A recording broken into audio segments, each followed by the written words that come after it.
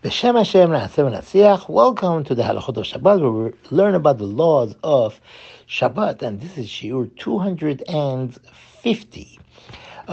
We are learning about the laws of how to tend to someone who's not feeling well, and there are different categories. And the next category that we were discussing was a chole she'en bo sakana. That means someone who is ill, someone who's not feeling well, but there is no life-threatening situation, there is no danger involved. Such person, we cannot desecrate the Shabbat in any melacha, any activity which is prohibited from the Torah.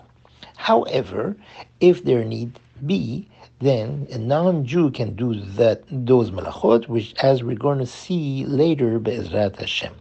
However, activities that are prohibited rabbinically, one is permitted to do as long as he does not perform them in a normal manner. He does it with a certain change, but if it is impossible to make those changes, then for a chole she'en bo sakana, for a person who is sick, as we mentioned before, this person is bound to bed, or all of this person's body is aching. That is considered the chole she'en bo sakana, and for such person, one, if cannot do those rabbinic prohibitions with a change, then they could do it as in a normal manner.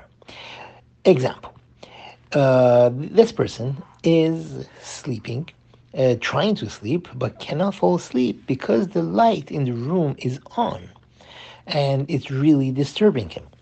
So if this light is a type that is portable, that means the person can move it, it's not plugged in for some reason, then we could take this and move it out of the room.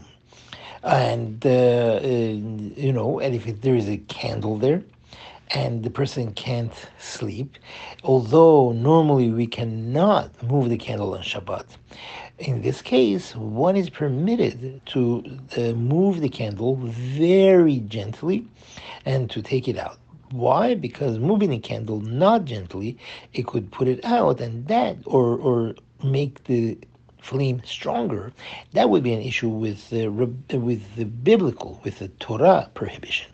However, if we're careful with that, the only issue here is something which is muktzeh, and we said you cannot move the muktzeh, but that would be a rabbinic prohibition, and for a person who is a chole she'en bo sakana, it is permitted.